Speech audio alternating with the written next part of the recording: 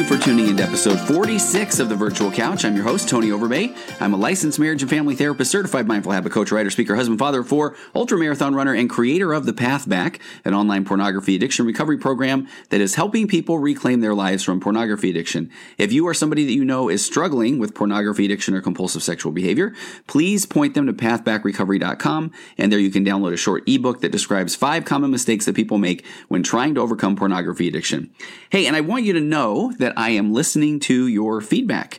I realize that many of you are coming here from other podcasts, and that I'm sure you have gotten quite used to how your favorite podcast host conducts their upfront business, for lack of a better word. And I really want you to know, I definitely appreciate that. I know that I have a tendency to kind of tangent, or that I'm kind of plugging or pitching, for lack of a better word, a few different things at the beginning of my podcasts. And for a lot of you, there's just kind of a, hey, old man, let's get to the interview component, because here's my vulnerability. I listen to a lot of podcasts, and admittedly, I kind of use that 15-second forward button if you're listening on an Apple device, 15-second, 30-second. You actually edit that, I believe, in your settings.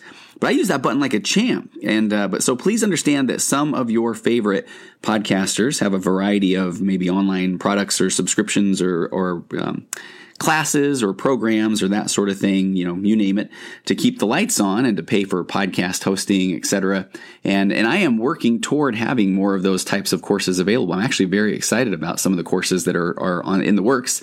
But I just did a little bit of background. I started my podcast purely as a passion project. One, to talk about things that I felt I could help others based on my time in my therapist chair. And for better or worse, there are expenses involved in hosting and producing a podcast and that sort of thing. And I want you to know I'm not cueing the violins or asking for pity, because I absolutely love hosting the Virtual Couch, and I'm going to continue to do so. But I think I know, I can also get through these plugs probably a little more quickly. And so I had an idea that ultimately I'm just going to ask you to visit tonyoverbay.com. And there you can sign up for more information on upcoming programs, classes. One's about parenting, one's about marriage, about how to live with a narcissist, about a bunch of them. Some new ones I'm working on, maybe even about some of the hot button topics of the day, especially on how to talk to teens, how to assess for if your teens are going through some struggles, challenges, kind of looking at today's climate and society of how do we find the ones who we maybe need to pay a little more attention to and get them the help that they need. So go to tonyoverbay.com, sign up for more information on the upcoming programs and classes, or to submit questions, podcast suggestions. And I will make sure that I have more information on my wonderful partners like Bloom for Women. And I'll just plug that one super quick, bloomforwomen.com. Go there if you're dealing with any type of betrayal trauma. Use the code VirtualCouch for 1 month's free access to their online community of support. And I'll have more information and links there to places like Eli's Extracts, the all-natural organic shave cream that those guys have been with me since the very beginning. And one more thing, YouTube channel. I actually have uploaded all the videos to a YouTube channel. Just go on YouTube and look for Virtual Couch Podcast. And there you can put a face to some of the names and voices, like today, Kristen and Ryan Jibson. You can find them up there, or video interviews with Dr. Jennifer Finlayson-Fife, which is just, again, continues to get amazing feedback, or Jody Moore, Better Than Happy. Her podcast, have videos there of her on mine and me on hers, and just a whole lot more. So go check out that YouTube channel. All right, we cover a lot in this interview today, including the background of my guests, Kristen and Ryan Jibson. They are both therapists in private practice here in Roseville, California. So I'm going to leave the detailed info of their background for them to discuss on the podcast. But I will encourage you to stop by their newly launched website, therapyspot.org, to learn more about them, their practice, how they might be able to help you. And in the interview, we briefly discussed their divorces as well as their own dating with kids, that experience, and their challenges with co-parenting, and what their whole blended family experience is like. But I have to tell you, I feel like about halfway through the interview, I feel like we really find a groove and find out some areas that they are really passionate about. And in particular, what they tell clients who are going through the divorce process, and the best way to make sure that the children are given the best possible chance to not only succeed, but also to thrive. I've used a lot of the components I even heard just in this interview in my practice over the following few days. So, if you aren't divorced, if you're not planning on getting a divorce, if you aren't in a blended family or have to co-parent kids, any of that sort of thing, I still think it's an amazing listen, because I know that we are all at times in the advice giving business where people come to us and say, what should I do? And again, that's part of why I wanted to start something like the virtual couch. So I think that this is going to be a pretty important episode as far as when, I do so much couples counseling, and I think I talk about this a little bit in the interview. But when people divorce, they often say, or almost always say, I just want to do what's right for the kids. I want to do what's best for the kids. And then unfortunately, pride and hurt and ego and those sort of things get in the way a lot when it comes to divorce. So I think Kristen and Ryan do an amazing job of kind of laying out the framework, the groundwork of what that can look like to truly put what's best for the kids in front of anything else. So without any further ado, let's get to my interview with Kristen and Ryan Jibson, remarried therapists who work together. I mean, I feel like that's almost the setup to a joke, right? So two therapists get married. Anyway, maybe not the best joke, but here we go. Kristen and Ryan Jibson working together in private practice. Okay,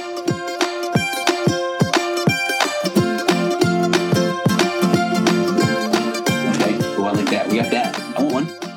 Okay, all right. Yeah. Okay, hey, so all right. My guest today, it's on the virtual couch, but we're in chairs, which is fair. Is that okay? Yeah, they're all close together. Okay, they're good.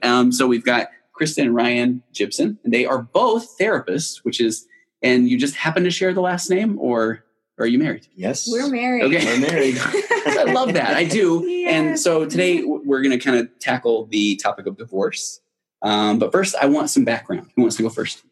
Go ahead, sweetie. Very nice. Okay, well done, thank you. So background in terms of how I got into this field? Yeah, you bet. Okay. Yeah. Gosh, it's a good question. Really, I would say just kind of life experience is what led me into this field. Okay. We are going to talk about divorce. Ryan and I, we've both been through divorces. We are married. We have a big blended family now. It's crazy. We have 7 kids between us. Wow. So I came into our marriage with 4 and Ryan came in with 3. And so we're managing all of that right now. But kind of the backstory of that is, and kind of how I got into this field was, I didn't plan it. I really didn't plan it. I grew up here in this area, went off to college, and where'd you go to school? I started at BYU, Idaho, at Bricks. Then. Yeah. And so I met my then husband, and we got married, and then went to BYU, Hawaii, actually. Oh, wow. Okay. All right. Yeah. And then we finished up. He actually finished up BYU, and I was at University of Utah. Okay. But so we kind of... What would you study back then? So my major was English, and that's a whole other story as to why that was my major. I won't go into that. Okay. So we finished college. We kind of mapped out our life together. We started having kids after both of us graduated. We had 4 kids. He kind of...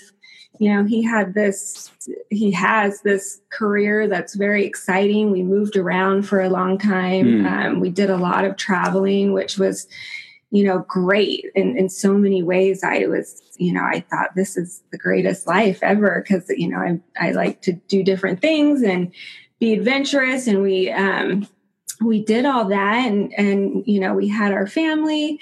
But that was kind of one piece of our life. We were married for 16 years. Okay. But then there was this other side that, our more visible side was just us and this family. And we had a lot of fun and, everything looked great on the outside. But there was this, other side of things that there was a difficult part about our relationship. And we were in difficult dynamics that were very frustrating for the both of us and very confusing. We didn't quite know how to get through them. And so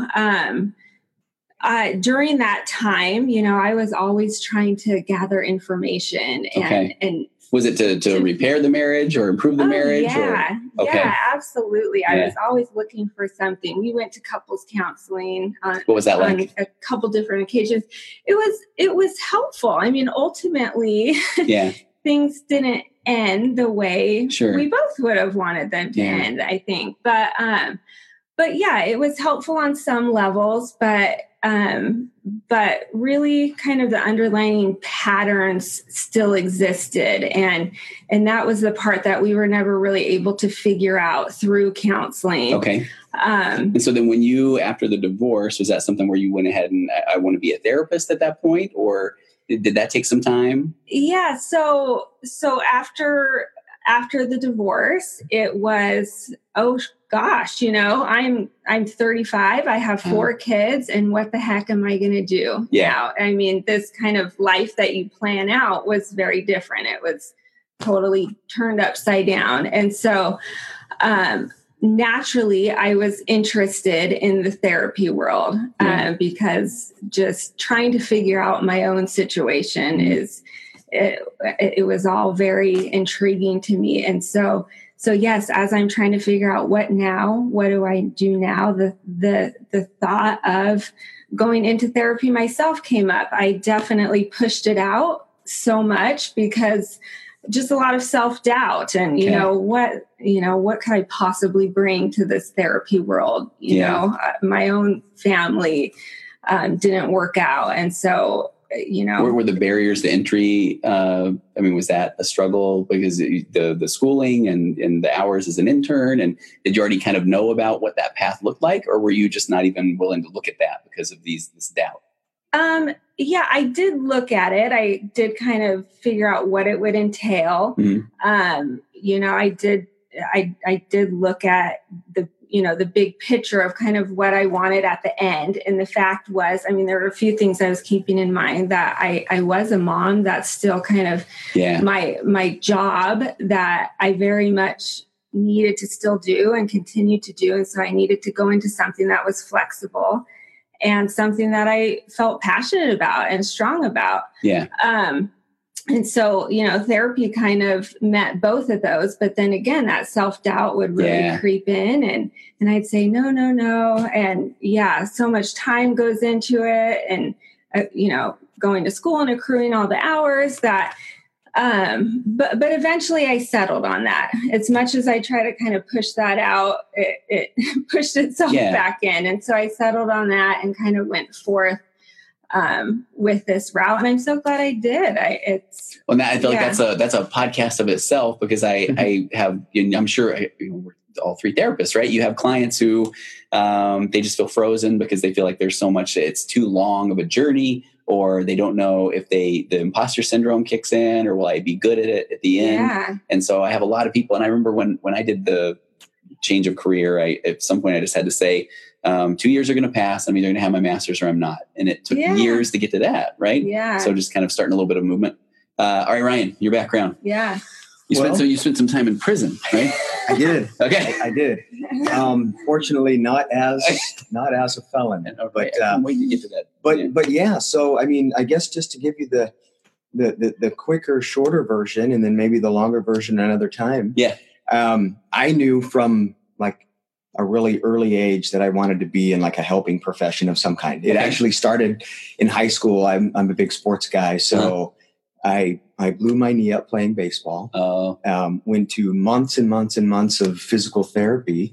And it was in that class that I really sort of was drawn to. It was the knee class, right? And my physical therapist's name was Al. And I just really sort of appreciated the camaraderie that everybody had in the class and the way that he was helping people get better. Oh, okay. Fast forward to college, and now I have to take pre-med courses. This is at BYU. I found out quickly that I wasn't going to be able to stick the chemistry, the advanced level chemistries and mathematics that pre-med was going to require, but I still wanted to be in some sort of helping profession. And so that led me in the direction of sociology and social work at BYU. Uh-huh. And after finishing BYU, I went through the Masters of Social Work program at Long Beach State. Oh, and, all right. Is that by the beach? By the beach, right by the beach. In fact, you've done college in Hawaii, right? Right. You got Long Beach. I mean, why are you here? I mean, Kristen, in a loving way, right? Kristen and I were just down there a couple months ago. She was at a therapy conference down there. I went down to pick her up and was showing her sort of the old stomping ground and how, I could walk right across the street from my apartment with my books and study on the beach. Wow. It was kind of nice. So anyway, that was, I came out of that program in 2004. And in 2005, I started working for the Department of Corrections. Wow. Here in California. Is that something you wanted to do, or was the job you were looking at a lot of different things? It wasn't necessarily the job that I was looking for, but I was still in Southern California at the time, and I wanted to get out of there. Okay. The traffic was unbearable. Yeah. A lot of good things, but I'm from up here in Northern California, and I missed the open spaces and, and the green and the trees and stuff. So I started looking for some different jobs, and I saw a flyer for an available position that was in a place called Ione. And having grown up here, I didn't know. I didn't know where Ione was. So I brought it up on the map and had to zoom out until I saw familiar looking places. And then I saw, though, that, it's out there near Jackson and Sutter Creek. Oh, okay. So it was with the Department of Juvenile Justice, which formerly it was the CYA before, Youth Authority. Yeah. But it's all under corrections. And I thought, I can commute there from a place like Folsom, probably in 45 minutes or something. So that's what I did for the first 6 years in corrections, is work with the juveniles. And I love working with like the teenage population. I just feel like there's, I'm able to just form some good connections there. And, and in corrections too, you've got some folks and some teenagers that have gotten themselves into some pretty big trouble. Yeah. But they're still, amenable to treatment and to change. And it's really fulfilling to see, some of those young people turn their lives around. Okay. And so unfortunately, because of California budget problems a few years back, they started closing a lot of the juvenile facilities, and where I was at, it's called Preston, was one of the ones to close. And so I had to transfer over to the adult side. Okay. So working with adults in corrections, a little bit different, but still, you still get some that will come to you and be wanting to, to make a positive change in their lives, whether it's because they're getting out soon or because they just want to be a better person, even though they're going to be incarcerated for the better part of their lives. But like I said, some do. I mean, do you feel like are you working with a lot that it's the mandated client? Some do. And and some are coming in because they're mandated and they have to, and to them, it's more a case of, just sort of breaking down barriers and seeing where they are and seeing if we can move them from, not thinking about making any kind of changes at all to at least thinking about it. Okay. Moving through some stages of change or something. I realize I'm about to have the interview with you. I want to know all about all right, we got to have you back. I know. One, right? I'll come back. Yeah. And so I just, to finish that off, an opportunity, came up now to work with Kristen out in the community. And I jumped at it. I was really excited about that and to be able to, kind of collaborate and work together and for me personally to see a different kind of client, out in the community again now, but to have that perspective that working in the prison for so long, brings and gives too. Yeah. To hopefully pass that on. So you guys, I mean, and I've worked with Kristen before. We've referred clients back and forth, which has been a lot of fun. And I knew that you worked in the prison system, but I had no idea that you guys now were, you had jumped into private practice together, which is pretty unique. Yeah. It's fun. Yeah. And so then I have an elephant in my room up there, right? Not that I'm about to drop some incredible thing here, but so both having been divorced, what is that like? What does that bring to therapy? I mean, because that is something, if I'm being all vulnerable and nice, cheesy therapist words, sometimes I will have clients say, well, you wouldn't understand, if you haven't been divorced. And I understand that. I empathize with that. But do you feel like it does give you a different perspective as a therapist? Yeah, I mean, I do. I think it helps with the initial connection. I don't think, obviously, that there can't be great connections if you don't share that experience, because there's a lot of, everyone's experience is different. And so, yes, I have been through divorce. So has Ryan. We have a lot of experience now blending families. So we have all that, but everyone's experience is so personal to them. But yes, I do find that it's comforting for clients. It's comforting to clients to come in and especially in those initial sessions when they feel so disoriented and their life is kind of taking a turn that they, most people don't plan on this and don't necessarily even prepare for it. And so when it happens, it feels, it's so scary. It's so disorienting. And so to have someone, really to say, look, I get this. I see where you're at right now, and you won't feel this way forever. Okay. And it feels like this right now. And it feels like you might never be happy again, but hold on, hold on. And so if anything, it's just holding a little bit of hope for them as they come in feeling pretty hopeless at that juncture in their life. I love that because I do feel like I get the question of, can you at least tell me that you've seen people that are in my spot and they get better? And that, breaks my heart at times, right? But so you can add that, hey, it does get better. Yeah, it does. And as it relates to, working with people who are going through that right now at the time, Kristen and I, we were just talking about it. It makes me feel a little bit like that parent that's been through something that your teenager's going through now, and speaking of a place of experience and maybe some wisdom, that hey, I know that what you're experiencing or going through right now is very hard, but it will get better. It won't be like this forever. And so you kind of feel like you at least have that place to speak from. And I think that's very real for people to sense and to feel from you.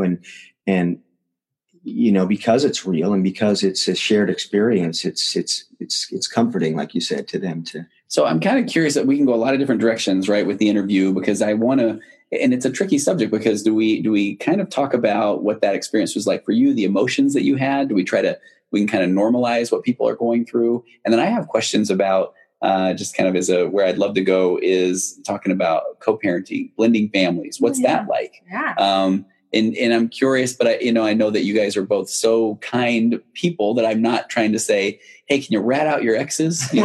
So that's not the goal, right? Yeah. But I am curious, just kind of speaking, and maybe you can speak in general terms of, do you feel like, in speaking to people that maybe are in a challenging marriage now, was it hard to get a spouse to go to couples counseling, or, what's that like? Is that a pretty vulnerable time, or what was that like for each of you?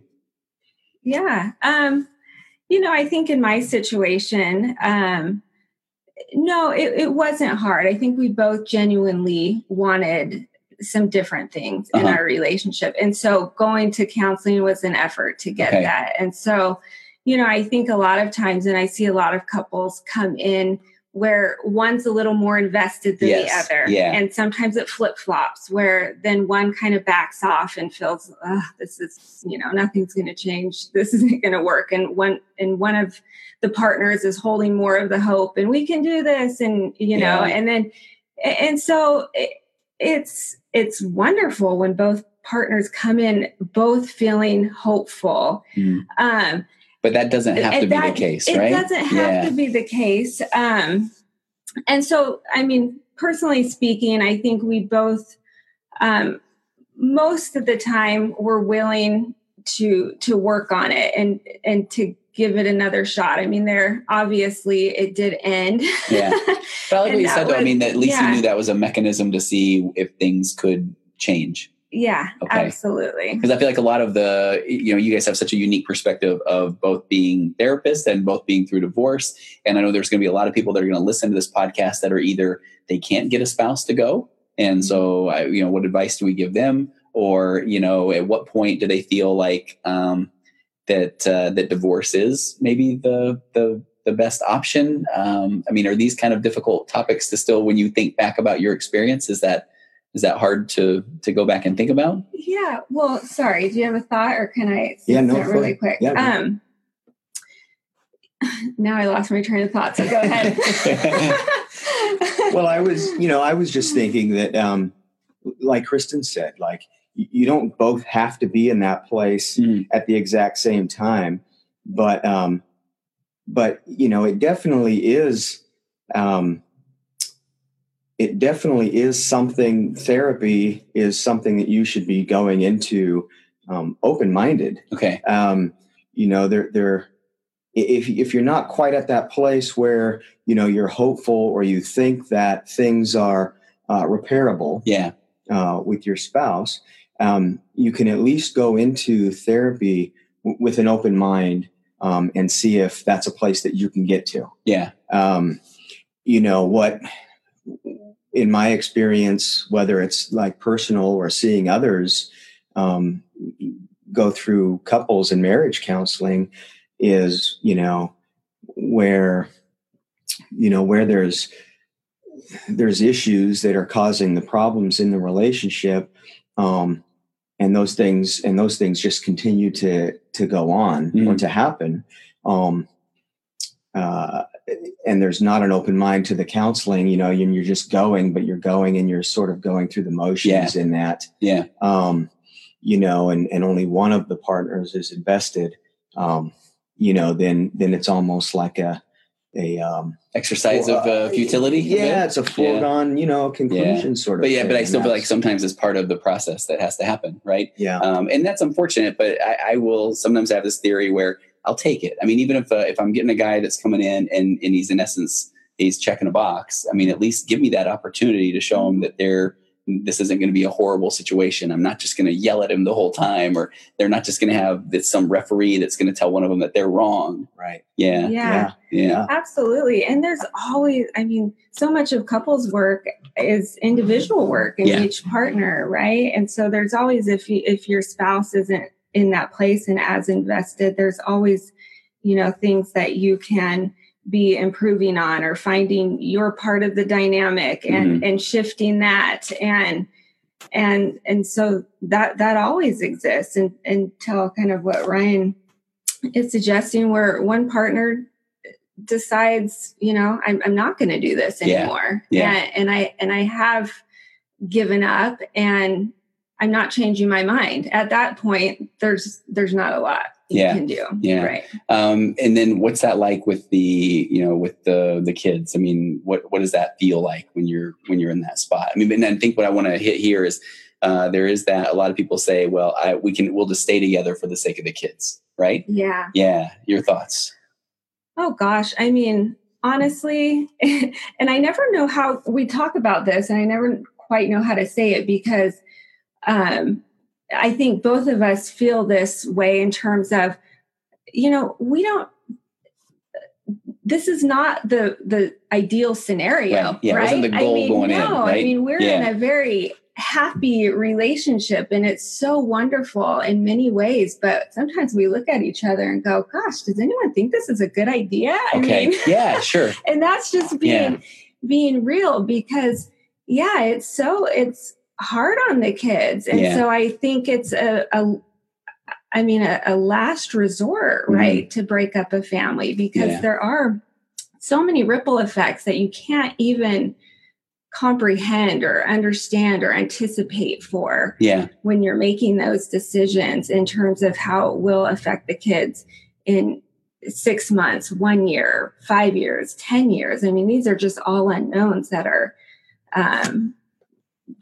scary. Sure. And so personally, I think doing that work in terms of keeping things intact is obviously worth the effort. Worth the effort, Yeah. absolutely. Okay. But as we see, I mean, the divorce rate is, I don't know what it's at, but it's high. And so there's a lot of, I mean, this is happening out there, and that group of people needs a lot of support too. And I realize that some of the things that I might say, and again, maybe not having gone through it, might sound a little more direct or blunt, but I feel like I have a book on my shelf that says The Truth About Children and Divorce. I don't know if you guys have seen that one, but it shows both sides of the coin. But it also has, there's some research that's out now that if kids are in a home where the relationship is bad, where the parents are angry and they fight all the time, but then people say, but we're going to stick it out for the kids' sake. That's modeling not a good relationship. So, but then if you get out and now here you guys are saying we are happy, we love each other, and we have this, we're at least showing the kids that this is what a relationship can look like. That's a positive thing. Yeah. I think there's pros and cons. That's what I was thinking as you were talking, and when you said, staying together for the sake of the kids, like I was thinking those exact same things. You could, try your hardest to make that work through counseling, through working together, communication. But ultimately, if the relationship is very dysfunctional or if it's abusive, and that's what the kids are experiencing on a more and more frequent basis, then that becomes very unhealthy for them, for everybody. And so I think it's at that point where, individuals decide, this is sort of last resort, nothing that I wanted this, relationship to come to, but, for the sake of me, for the sake of the kids, and make that, I like what you're saying though, because it's still going to be hard though, right? It's going to be hard. Talk about the co-parenting though. 7 kids. What's that like? It's a challenge, but that's the other thing. I mean, so the blended family and the co-parenting that offers its own unique set of challenges. Most of them are, a lot of them are, just logistical challenges, and and it's like, and the kids, sometimes it's hard for them to, to have to go back and forth between households and stuff. Ideally, if the different households are close enough, it can minimize the impact that they feel there. But on the plus side, they're going to close the blinds. Oh yeah, yeah. Keep going though. Yeah. So, but I was going to say on the plus side, they are getting that that picture of a healthier relationship, between a husband and a wife, and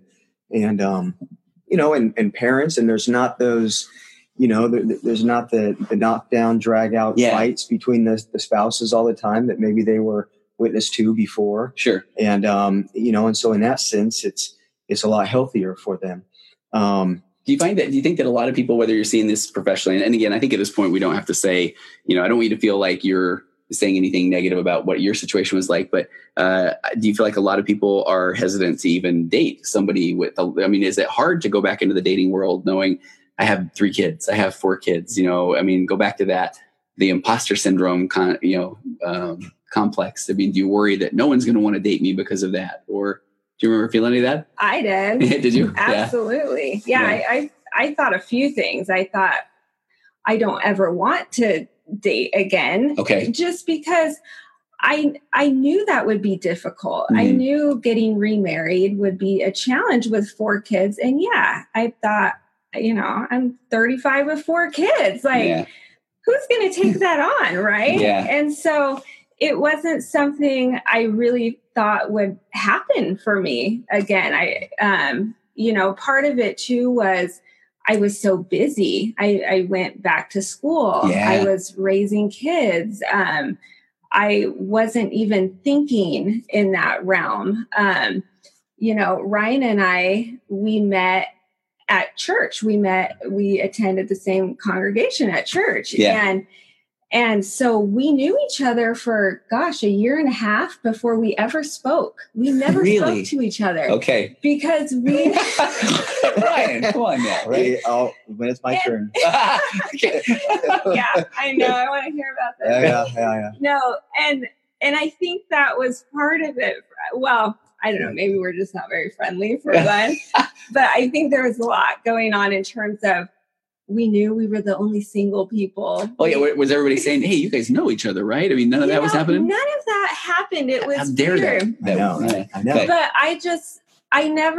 it just didn't really cross my mind. I know that sounds very weird. Yeah. But it says you were settling into school. I've got 4 kids. I'm a mom. I was still processing through my own stuff and kind of healing from that. And so I just wasn't that I was not thinking in those terms. It wasn't until my daughter actually, who, when I got divorced, she was about 12. Okay. And she was, Mom, don't ever get remarried, please. And I said, don't worry, I won't. But she knew Ryan. My 2 older kids knew Ryan because he worked with the youth. Okay. And so my daughter, after knowing him for a year and a half or so, and again, we had never spoken, she's like, Mom, you should marry Ryan Jibson. He's so cool.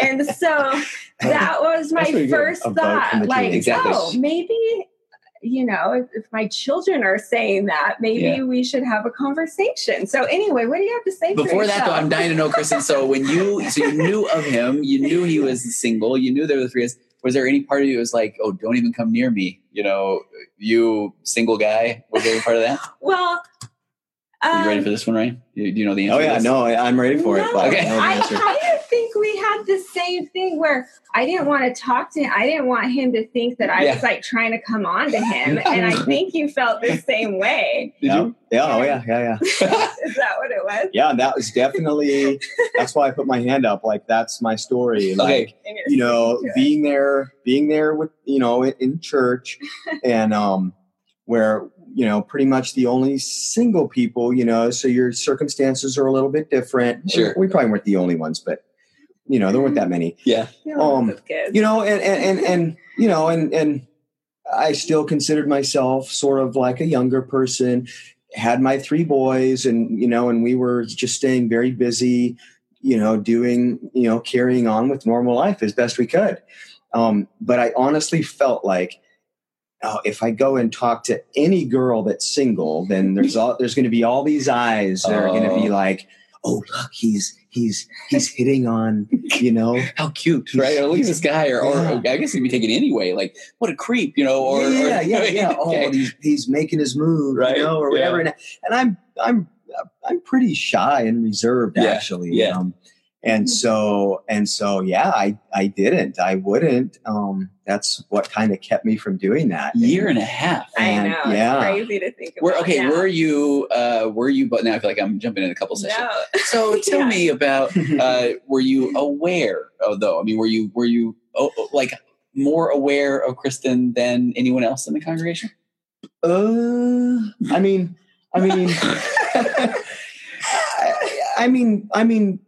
Yeah, probably. Yeah. Okay. I mean, because I teed that one up for you. Yeah. Okay. Because, I didn't know any details of her circumstances. Yes.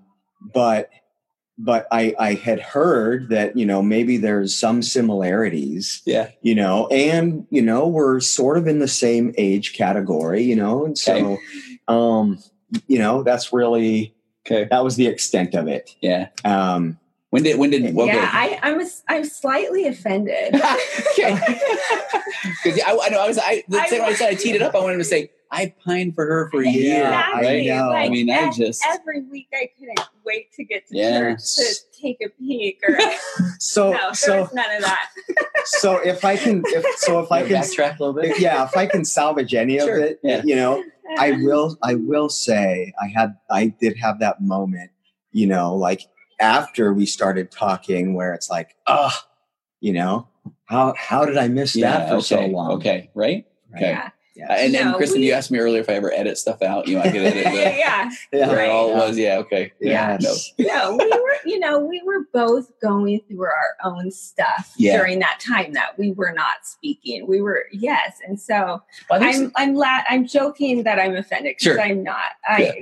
We were both just engrossed in our own lives. You know. Well, I think speaking to we talk about the divorce, and that's a struggle. But I think a lot of people listening to this as well are going to be people that have been through divorce and do feel stuck or do feel like they can't, no one's going to want to take on these kids or one's going to. So what advice do you give there?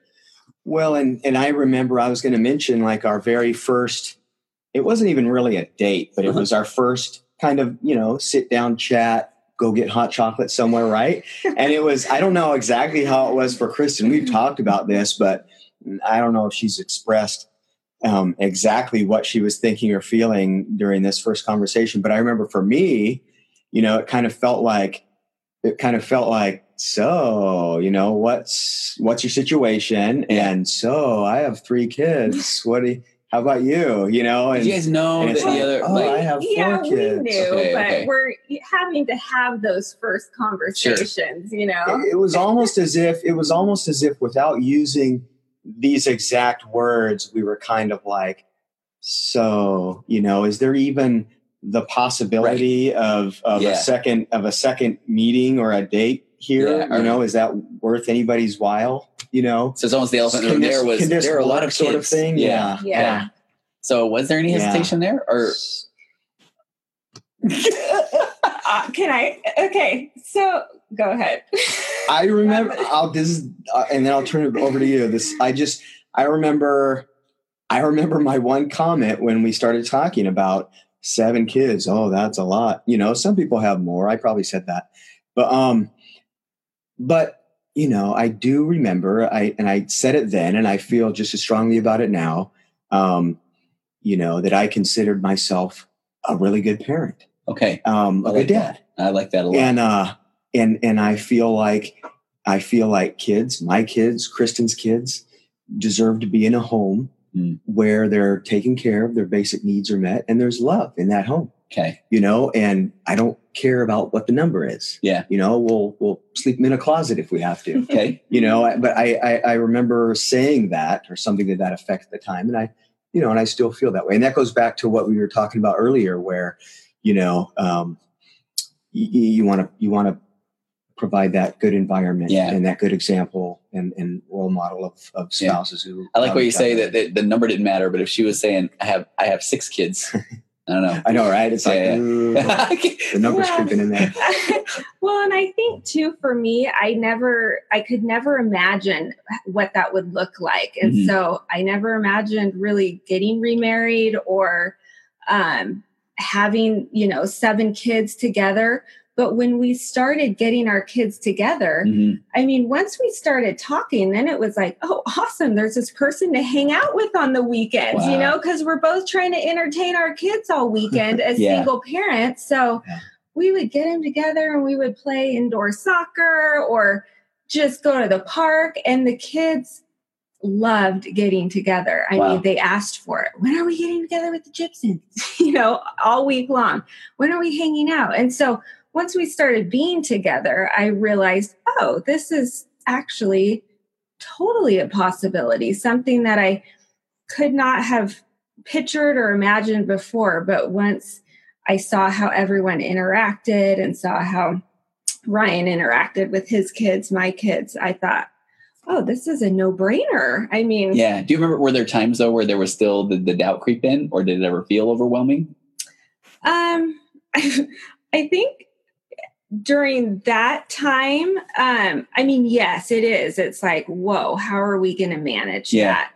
But again, we weren't living together. And so it wasn't until after we got married and all moved in together that then you go, oh my gosh, like this is crazy. Gotcha. Okay. Sure. So, but before that, no, I feel like, we're pretty lucky in that sense. And this is, a huge struggle that I see with blended families where the kids don't get along. Yeah. And that's a totally different story. And not to say that our kids don't fight too, like brothers and sisters, but for the most part, they get along really well. Okay. And so that makes our job a lot easier and more manageable, really. Yeah. Did you ever feel like it was gonna, I don't know, did you worry about it? I didn't worry about it. No, okay. I felt like the kids did. They got along like regular siblings do. Okay. And, I think if anything, it's a little more daunting now that we're facing the prospect of having like several of them all become teenagers at the same time. Okay. But that really has nothing to do with, like our families blending or whatever a few years ago.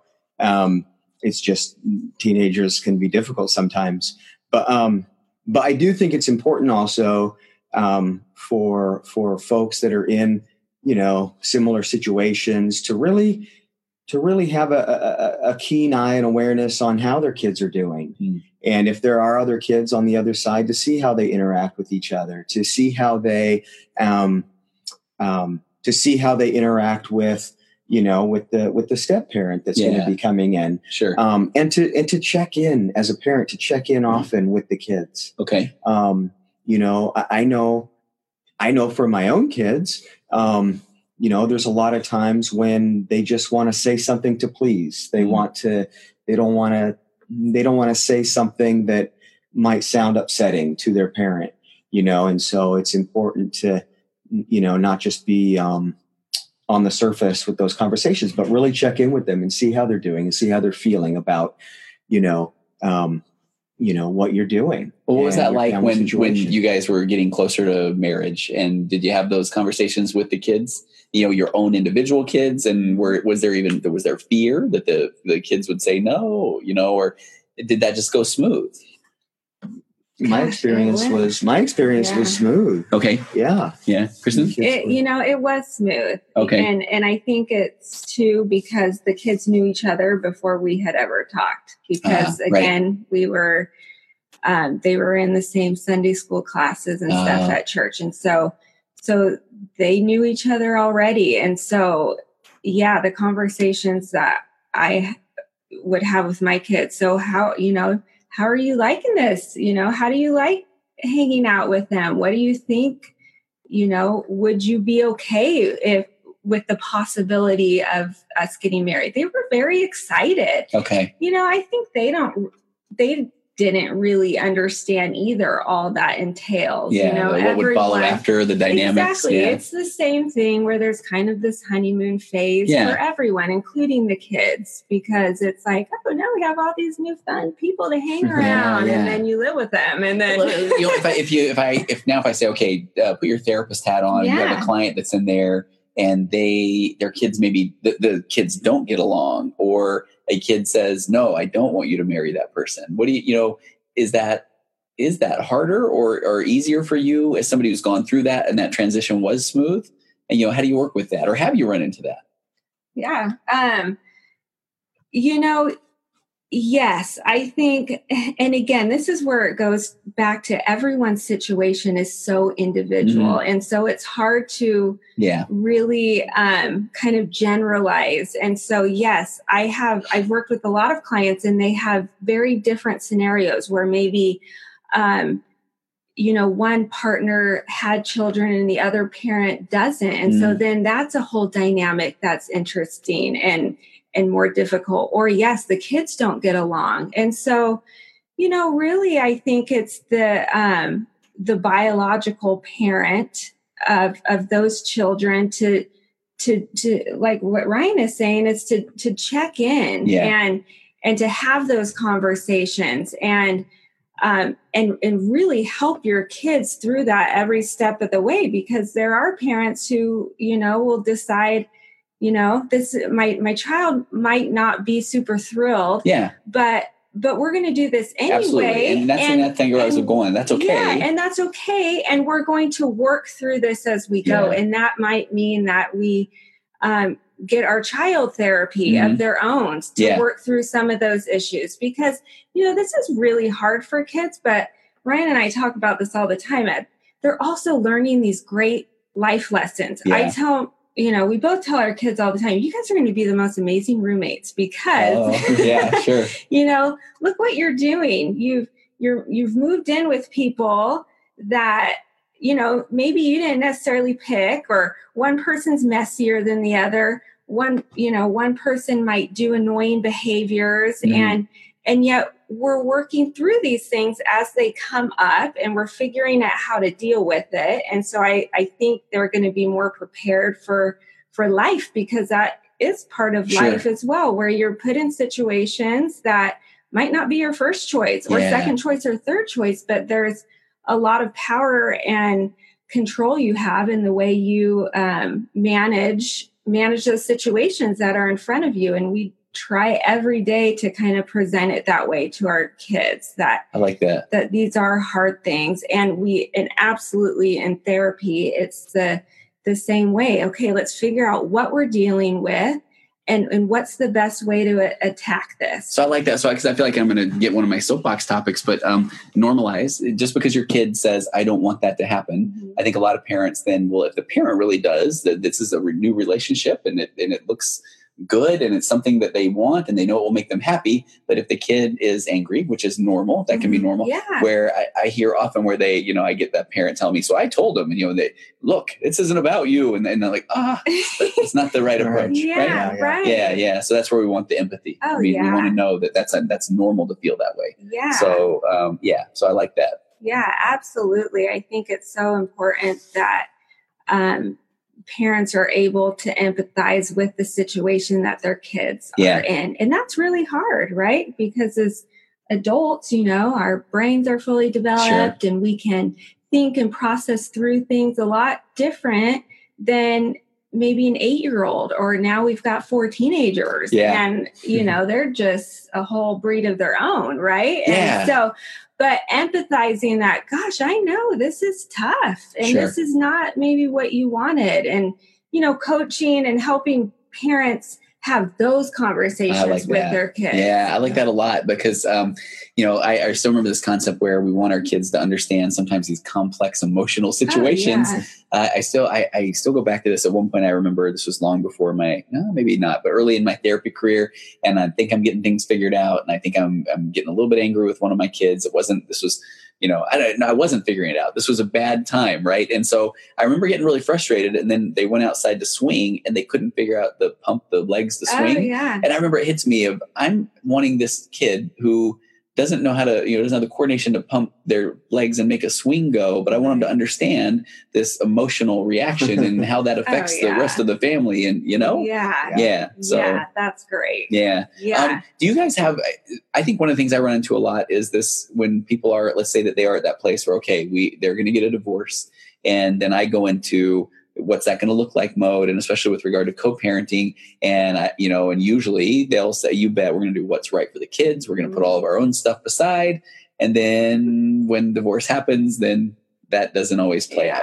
Yeah. Advice, thoughts on co-parenting, how to make that better, smoother? Yeah, that's a tricky one. Okay. Yeah. I mean, it's a tricky one. Those are my hardest clients, honestly. I work with a lot of couples, which are, couples can be very difficult, right? And then co-parenting couples. That's a whole different ballgame too, a whole different right? Ballgame. Yeah. Yeah. And it's tough. And, I think it's a lot of helping them shift perspective, right? And shifting a way of thinking about how they're going to go about this, because yes, there's so much emotion involved at the beginning, so much. And trying to really cut that out as much as possible, that whole emotional piece, and helping them see that this is a completely different relationship that you're going to have with this person, that you're used to being emotionally involved, emotionally connected. And the goal when you're married is to help each other see things from each other's perspective and validate where they're coming from and those things. Where that's not what we're doing in co-parenting. It's transitioning into more like a business type relationship. And I have this conversation a lot with my co-parents that now you guys are in business together. I like that. And you're business partners. And business partners aren't talking about their past hurts and who did what to who and why you guys are in this situation all the time. It's energy that isn't it's not productive. It's not going anywhere. And the kids are picking up on it. And the kids are picking up on it. And so in this new business relationship, you're in the business of raising healthy children. And when you can get them to see that ultimately both of them generally have the same goal, and that is to raise happy, healthy children that have the least amount of emotional damage from this divorce situation as possible, so that they can go out and be productive adults and have healthy relationships of their own. And, you can generally get them to agree on. I like that when you shift that whole paradigm, right? Yeah. So then, or do you have some, and I'm putting you on the spot, I know, but in that business relationship context, then, because I'm already thinking of, okay, then we're not going to talk bad about mom or dad, right? Yeah. I mean, because all of those things that now, do you lay out those kind of rules of engagement? Yeah. Okay. What comes to mind? It's rules. Yes. Yeah. It's, you don't ever talk bad about mom and dad. And there's a lot of kind of psychoeducation, right? Because people don't go to class on how to get married, let alone get divorced. Yeah. And so a lot of people really just don't know that what they are doing is truly affecting their children in negative ways, and really affecting their own relationship with their children in negative ways. And so it's sharing this information with him or with them, that when you talk badly about your children, it directly affects them. Yes. They literally see themselves as half mom, half dad. And so when you are putting down dad in front of them, that hits their self-esteem big time. I love it. Okay. And so I don't love that, but then preach it, right? This is good. It helps them understand that piece of, oh, I'm hurting my child when I'm saying this about dad, that this is not about what I feel about dad in the moment, but do I want to protect my child and build their self-esteem or tear it down? And so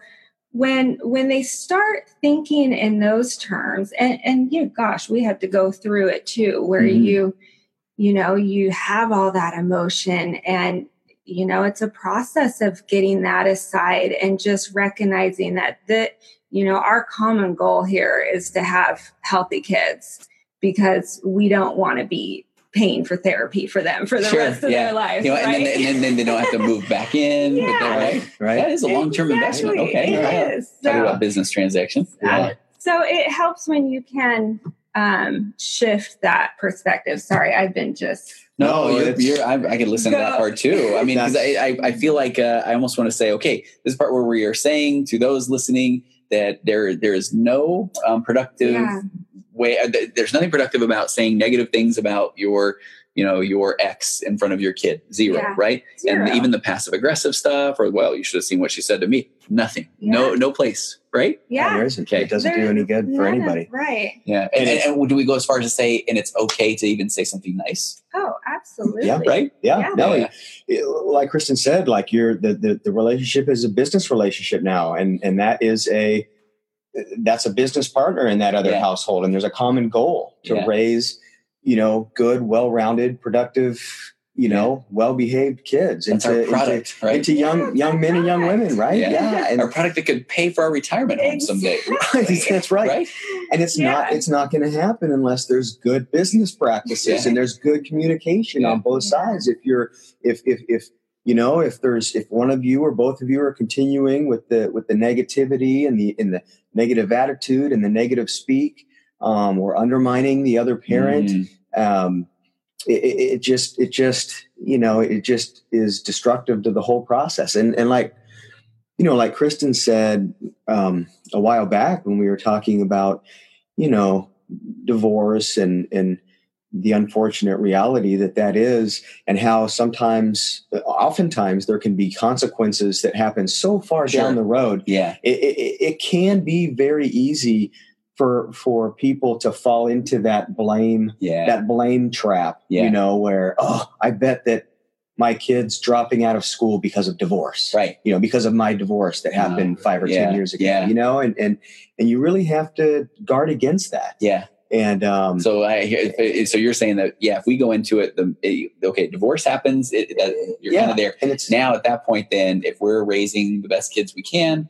we're not going to be looking back on this regret or because if you allow yourself to go to blame and you could move to anger, then you find that you're right back in that place where you've got feelings and thoughts and then some words that maybe aren't going to be awesome, about their other parent. And that's not good for business. Yeah, no. Okay, I like that. So I want to just kind of throw out there too, and I'm sure there's some people listening that say, man, that would be great. And there's others that say, okay, I'm doing that, but my ex is not. And I have a kind of a speech at this point for that one where I feel like we probably all worked with teenage clients that then they are aware, and they were aware that their mom or their dad, whoever was the one that was the rock. I mean, I hear that phrase often where, there's one parent who continually berates their mom or their dad and thinks that that's going to be a productive conversation.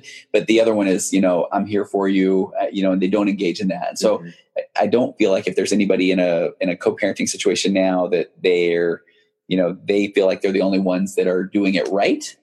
There's no reason to stop that. Right. No reason to kind of duck down or stoop down to the other level. Right. And really selfishly, you want to be that parent. Absolutely. You want to be the rock. You want to be the rock because kids do grow up, and when they do have a different perspective. Yes. And if they grow up and decide, gosh, my mom did kind of manipulate my feelings this way, or my dad did kind of manipulate it. That does another number there, right? It does a number on that relationship. And so, just in my own personal life, I think about that all the time. Like, what kind of relationship do I want to have with my children? And it's in my own best interest to support their relationship with their dad, to encourage it, to say nice things. I was married to this person at one time. You were married to your ex-wife at one time. At one time, you thought these people were wonderful people. Yeah. And you can still find those qualities now if you look for them and say those things to your kids, like, oh, that's so fun that you got to do that with dad. Exactly. He sure is fun. You bet there's nothing wrong with that, right? There's nothing wrong with that. Yeah. Oh, I love it. Yeah. Hey, we've gone an hour. Okay. So this is the best. I would love to have you guys on again. Yeah. Because some of your specialties too, I want to hear about what that was like working in the juvenile. Oh yeah. I got to tell you all about my time in prison. I love that. Right. Yeah. I do have to know, did you learn like takedowns and stuff like that? Oh yeah. Okay. So like when you guys are now doing the private practice thing, if you hear some emotion, does it kind of get you ready? I can jump up at a moment's notice and get ready for just dance, right? Yeah. And then I want to have you back on to talk about, you kind of, and so you work a lot with infidelity in particular, and just give the sneak preview for next time, coming attractions. How did you get into that? Is that how did you kind of start to specialize in working with couples in infidelity? Honestly, again, it's something that I've just kind of been interested in. Yeah.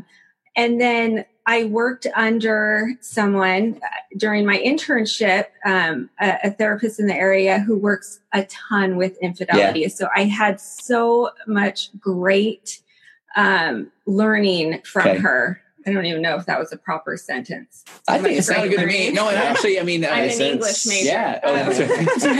Into the microphone. But I'm glad that I wanted to have you say that, because you guys are, you're private practice. You're, for the podcast listeners that are here local, you're in Roseville, right? Yeah. And because that's a specialty, working with infidelity. Yeah. It really is. Yeah. I got tons of clients refer to me from her, and then she supervised that. So she walked me through all of those for multiple years, and it was so helpful. And she just has a wealth of knowledge, and I feel grateful that I was able to have that experience, because yes, there is ways to work through that. Yeah. Absolutely. And I'm going to sound maybe a little bit prideful. I don't want to, but I was before I really dove into a modality for couples therapy, EFT, emotionally focused therapy, right? I know, right? And so, but before I did that, I did feel like if somebody was coming to me for couples therapy, I look back on that now and I don't know if I was the right person for that. If I didn't, I could empathize and reflective listen and those sort of things, and I only put that out there because I feel like if somebody is really struggling with that particular issue, that it's nice to go to somebody who knows what they are doing. Yeah, absolutely. Right? Yeah, absolutely. Yeah. And then Ryan, your specialties? Did you guys, you know what, like I said, well, I don't know if I mentioned it here in this hour, but, I love working with a teenage population. Yeah. So, working with the teens in the juvenile justice system.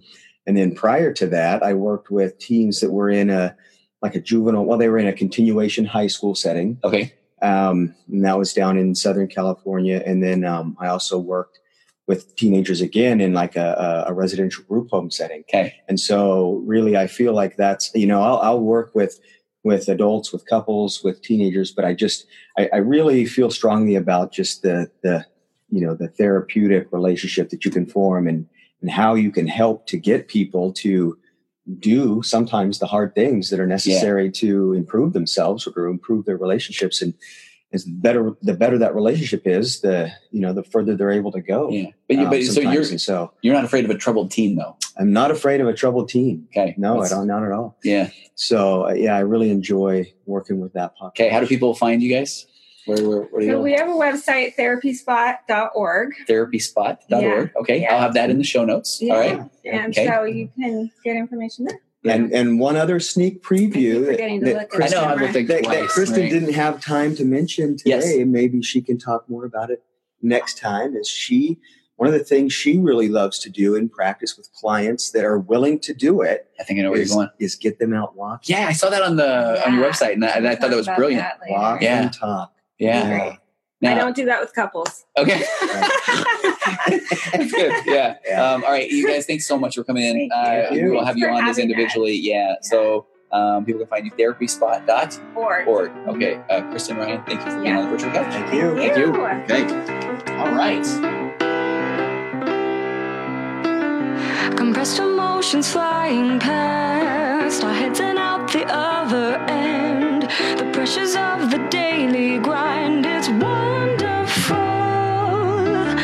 Elastic waist and rubber ghost are floating past the midnight hour. They push aside the things that matter most. It's wonderful. I have to wonder which ghost is mine. He eats my ponder and somehow takes up all my time. The scream fireflies, they tickle all my fancies until the vomit, it drowns all deep in our dreams.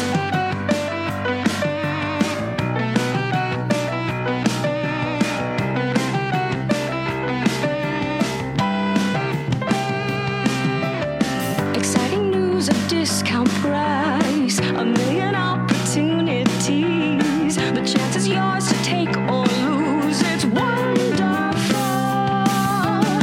Fun's always on the back burner until the inopportune time. You're always pushed to go farther. Shut up, it's wonderful.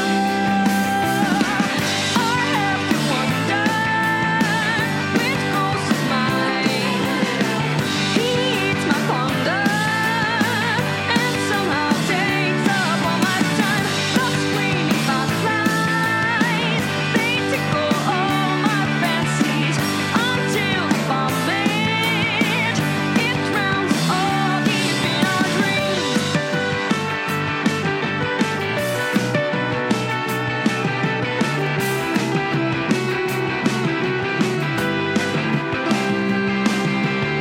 Develop distance, don't explode. Allow the understanding through to heal the legs and hearts you